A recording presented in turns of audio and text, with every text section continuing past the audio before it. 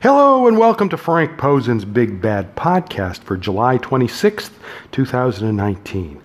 Don't forget to check out my blog at frankp316.blogspot.com. One new video up this week, but nothing particularly earth-shattering. It is Io Shirai versus Kacy Catanzaro from this week's episode of NXT. The problem with this match is it's too short. It's like 30 seconds long. And then Candice LeRae attacks Io.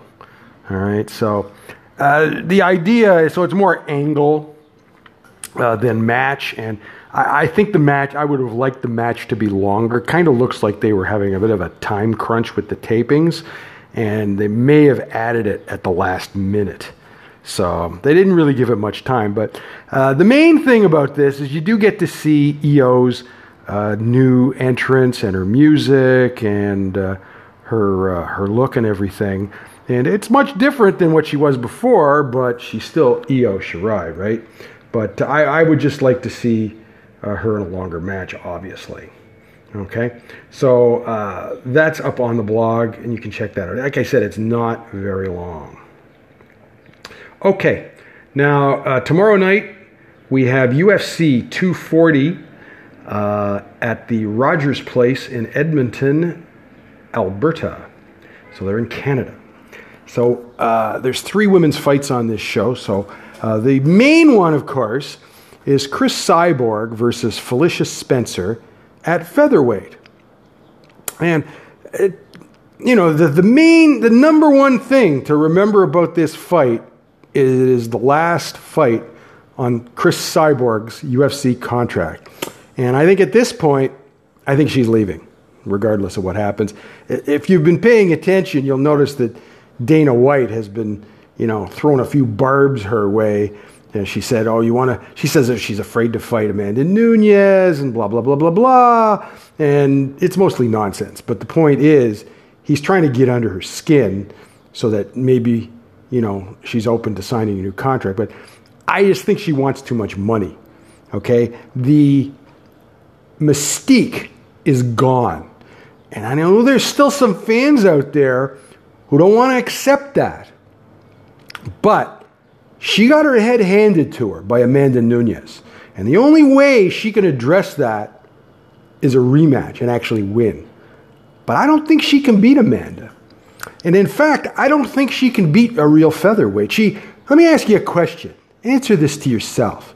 When was the last time Cris Cyborg beat a real featherweight, huh? Every opponent, up until Amanda Nunes, was a bantamweight, all right? And I actually think the last time she beat a featherweight was Marloes Coenen in Invicta. And Marloes, at that point, was on her last legs of her career, okay? She eventually, not long after that, she went to Bellator and then she retired. Felicia is a real featherweight, and not only that, she has skills that I think she can actually beat Cris Cyborg, especially regarding her submission skills. Look, let's say Felicia does what she did against Megan Anderson and takes her down right at the start of the fight.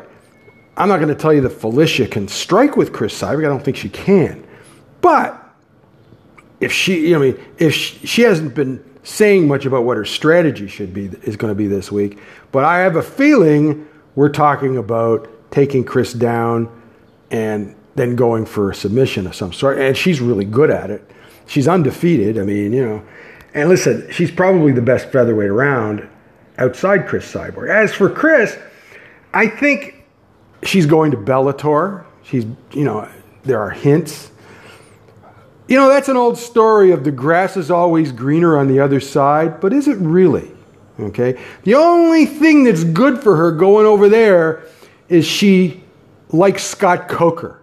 Okay? Other than that, the division isn't any better. Did you see that championship fight last week? Julia Budd defending against some Israeli fighter? Holy mackerel. She was awful. Come on.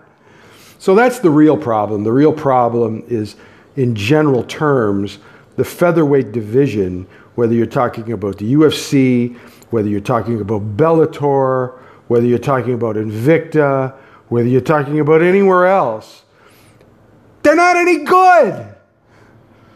All right?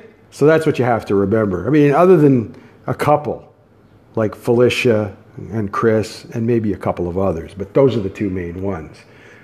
I mean, Amanda's not even a featherweight anymore. She's a bantamweight, but she can fight at featherweight. Oh, Macy Chiasson, okay? She can fight in both classes either. But Chris and Felicia, their bantamweight's not really an option for them, okay? So, I mean, listen, I just think that Felicia has a much better chance of winning this fight than people will give her credit for, okay? They don't know enough about her yet, all right? She looked good in her last fight, though. All right, we have two other fights. One is on the prelims. I believe it's headlining the prelims at flyweight. It is Alexis Davis versus Viviane Araujo. And Alexis is a veteran fighter from Port Colborne, Ontario, which is near Niagara Falls. You know, she's been around for a long time, all right? And she's fought at featherweight, she's fought at bantamweight, she's fought at flyweight.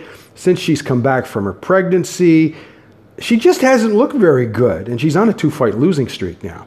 So, you know, I don't know if she's not the same fighter or she was never that good in the first place. That's more likely, okay? Basically, she was ranked higher than she should have been because, you know, at one time she was pretty good, and now she's not so good. All right. Now Viviane is from Brazil, and she made her UFC debut a few months ago down in Brazil, and she looked great. Now she was fighting who was it? Talita Bernardo, and Talita is an awful fighter. So let's take that into consideration. However, Viviane is a former Pancrase champion. And she, when she was fighting at strawweight, she beat Emi Fujino. So for me, I would say Emi Fujino, as far as competition level, is very similar to Alexis. Okay? The only difference is that Emi is a strawweight. But I think Viviane is fairly large for a strawweight, and flyweight is probably more appropriate. Look, if she fights like she did in that fight, she could win. What she has to be careful of is not getting into this spell with Alexis Davis where she drops to mediocrity, because that's what Alexis Davis has been doing in her recent fights. She just, you know, drops. When she fought Katlyn Chookagian, she fought like Katlyn Chookagian, and that's why it was a crappy fight. And then she lost, right? Okay, the other fight, which will be, I believe, on the Fight Pass prelims, is also at flyweight. It is Jillian Robertson versus Sarah Frota. Jillian is also Canadian. She's from Niagara Falls, but she trains at ATT in Florida with Dean Thomas. She's trained with him for years. And she's a submission specialist, okay? She's, I think, 3-1 in the UFC. Her one loss was just really stupid on her part. But her other 3 wins have all pretty much gone the same. She goes for a takedown, and she gets a submission. And she should be able to do that with her opponent. Sarah Frota is from Brazil. She's primarily a striker. She made her UFC debut in February in Brazil. She lost to Lavinia Souza, but her striking's pretty good, okay? The question is her takedown defense any good? Well, we're going to find out, because that's what Jillian's going to test, right? Because that's what she does. She goes for takedowns, and she's a submission specialist. Her striking, if she gets into a striking contest with Sarah, she won't win that, okay? But, you know, Dean Thomas is her coach, and she ain't doing that. You know, she's going to go with submissions. I guarantee it. Okay, so that's it for tomorrow night. Again, that's from Edmonton. Now, got some new fight announcements, 4 of them to be exact. So, first of all, these are from the other day. Rafael Marinho of Combat reported that Angela Hill versus Istela Nunes has been added to UFC on ESPN Plus 17, September 21 at Arena Ciudad de Mexico in Mexico City. This fight will be at strawweight. Angela is 33 years old. She trains at Alliance in San Diego. She is 3-5 on her second stint in the UFC. I just don't think she's any better now than her first time around. All right. But, the fact that she filled in for her teammate, Jessica Penne, that got her some brownie points. Okay. So this is her 4th fight of the year. So her problem is she's a kickboxer, no power. She has no ground skills. She has personality in her favor, but she needs to win fights. And in her last fight, she replaced Jessica Penne, like I said, on short notice, but she still lost. Now, Istela is new to the UFC, so she's 27 years old. She trains at PRVT, so she's a teammate of Jessica Andrade. And her record is 7-1 and 1 no contest. Now, unlike many of the Brazilian fighters that we have debuting in the UFC, she has international experience. She went 2-1 in one championship with wins over Vivi May and Gina Inyong, and she lost to Angela Lee. And the win over Gina was August 2018. That's the last time she fought. So, she hasn't fought for like over a year. So, I would suggest that those 3 fighters are probably better than Angela Hill. So, I think it's a tough fight for Angela. Okay? And I don't know what they're going to do with her. Okay, so in another one, we have fighter manager Abraham Kawa announced that his fighter Hannah Goldie will face Miranda Granger at UFC on ESPN 5, August 3 at the Prudential Center in Newark, New Jersey. This fight will be at flyweight. Now, Hannah is 27 years old from Tampa, Florida. She is married to former UFC fighter Alex Nicholson. Her record is 5-0. She won her last fight on the June 18th edition of Dana White Tuesday Night Contender Series. But I thought she played it safe and should have gone for a finish. So she didn't get a contract, but I'm not particularly surprised to see her here, okay? I thought she looked okay. I just thought she made a mistake by not going for a finish, okay? And, because that's what they're looking for on that show. She's got charisma. She's attractive. She looks like she has potential. Miranda is 27 years old from Everett, Washington. She trains at Charlie's Combat Club. Her record is 6-0. She won the Cage Force FC Strawweight Championship in May, and I understand she had another fight scheduled. So a lot of times when they're looking for somebody short notice, they're looking for somebody who's already in training. And that is the case, I believe, with Miranda. Now, the only thing is this will be her flyweight debut. So she's never fought at flyweight. All her fights have been at strawweight. So it makes me wonder if she will drop to strawweight after this fight. So both are coming in on short notice, and they're going to be on the Fight Pass prelims. So, look, it's like I always say, fighters do what they have to do to get to the UFC. Okay, and this is a pretty good example of that. Okay, now the UFC has added a couple of fights to the upcoming Australian show. It's going to be a big show.